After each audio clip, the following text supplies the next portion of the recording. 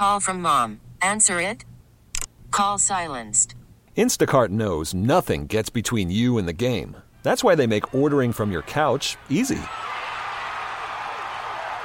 Stock up today and get all your groceries for the week delivered in as fast as 30 minutes without missing a minute of the game. You have 47 new voicemails. Download the app to get free delivery on your first 3 orders while supplies last. Minimum $10 per order. Additional terms apply. And on the line with us right now is Dr. Marc Shapiro, Weinberg Chair of the Judaic Studies at the U of S. And I guess we're talking to you in California, right, Dr. Shapiro?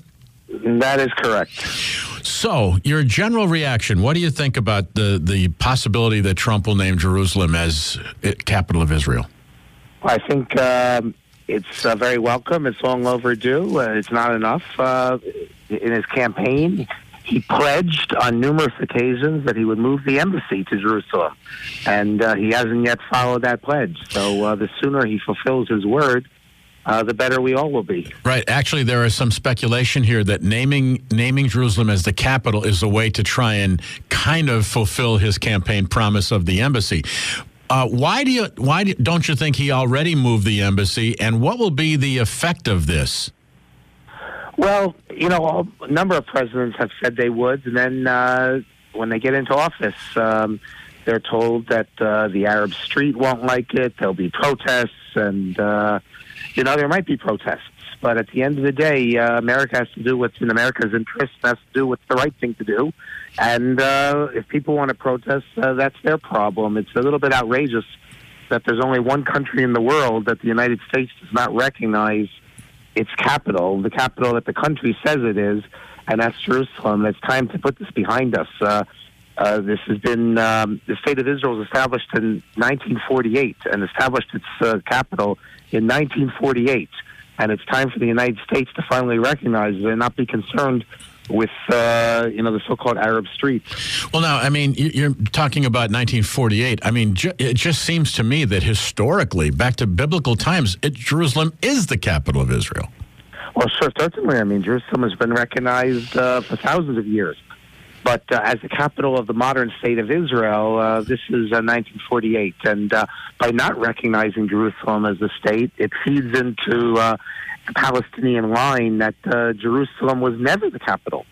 They even claim there never was a temple where the Jews and Christians believe there was a temple. So it's by not fulfilling his campaign promise, he simply is, falling prey to blackmail by the Palestinians that they claim that if he does do that, they're going to respond in their own ways. And America has to be stronger than that, and has to have more pride than that. One of our listeners just texted to ask you this question. Since we've already said that, he campaigned to move the embassy and didn't, someone wants to know if the relationship now between Israel and Saudi Arabia has kind of opened the door for less tensions and maybe to make such a move. It could be. It could very well be. I mean, those who follow the news know that Saudi Arabia and presumably other Arab countries have finally concluded that the real enemy is Iran, that Israel is not a threat. Israel has never been a threat. They've never had any designs on any Arab lands or any Arab nations. On the other hand, Iran is a real threat. So, and the Palestinians are really throwing a monkey wrench in all of this because the Saudis don't want to be held hostage by false considerations like the Jerusalem as the capital. But now, when the Saudis warm up to Israel, doesn't that alienate a lot of other Muslim and Arab nations that they need to be related to? At the end of the day, we all hope that there's going to be peace and there's going to be, the Arab countries and Israel can live in tranquility. I mean, when Israel made peace, when Jordan made peace, there was the same thing. It all comes down to you can be on the right side of history or the wrong side of history. The right side of history means accepting the state of Israel and living together with it in peace and trying to create a better society for your citizens. Those people who want to continue with warlike postures, they're going to be left behind in history. So I think the Saudis are coming to realize that they were on the wrong side of history. At least I hope they're coming to realize that. Now, I have not had the opportunity to visit Jerusalem. I would like to at one point. But what is it that the Muslim nations, the Palestinians, claim there? What is it that makes them want to make this a universal city?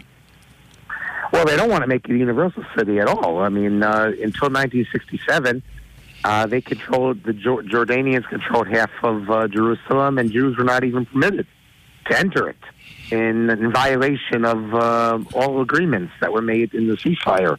So they have no interest whatsoever in making it an international city. They have an interest in controlling not just Jerusalem, but the entire territory of the land of Israel. So it's really just a charade about Jerusalem, because really they're interested in the entire state. They don't recognize its existence at all. Now, as a professor of Judaic Studies, what is your thoughts on the way the United States has treated Israel, both under the Obama administration and currently? If you look at the surface level, things are very different. Today, there's a much more friendly relationship, whereas under the Obama administration, there were certain public rebukes of Israel, and there was a feeling both in Israel and also in other places that the United States had turned on Israel. There were some United Nations votes that could imply this, but I can also say that behind the surface, on the ground, the relationship, even in the Obama administration, was very strong. I mean, in terms of intelligence sharing, in terms of military coordination. So really, there's been a constant support for Israel, at least since the Nixon administration, for every presidential administration. And in the level of, photo ops, certainly there were difficulties in the Obama administration as far as Israel is concerned, but substantively, there hasn't really been any changes. And the same thing can be said about the Congress. On the other hand, moving of the embassy to Jerusalem would be a major step in opposition to previous policies. By the same token, President Trump was the first sitting president to visit the Western Wall, which the Palestinians regarded as occupied territory. Right. So that certainly, we believe, was a positive step. Well, Dr. Shapiro, thank you for taking time out of your afternoon. I appreciate it. You have a good weekend, and I really appreciate your insight into this. Thank you. Thank you. Dr. Marc Shapiro, chairman of Judaic Studies, University of Scranton. All-star closer, Kenley Jansen, we have a question. What's the best podcast of all time?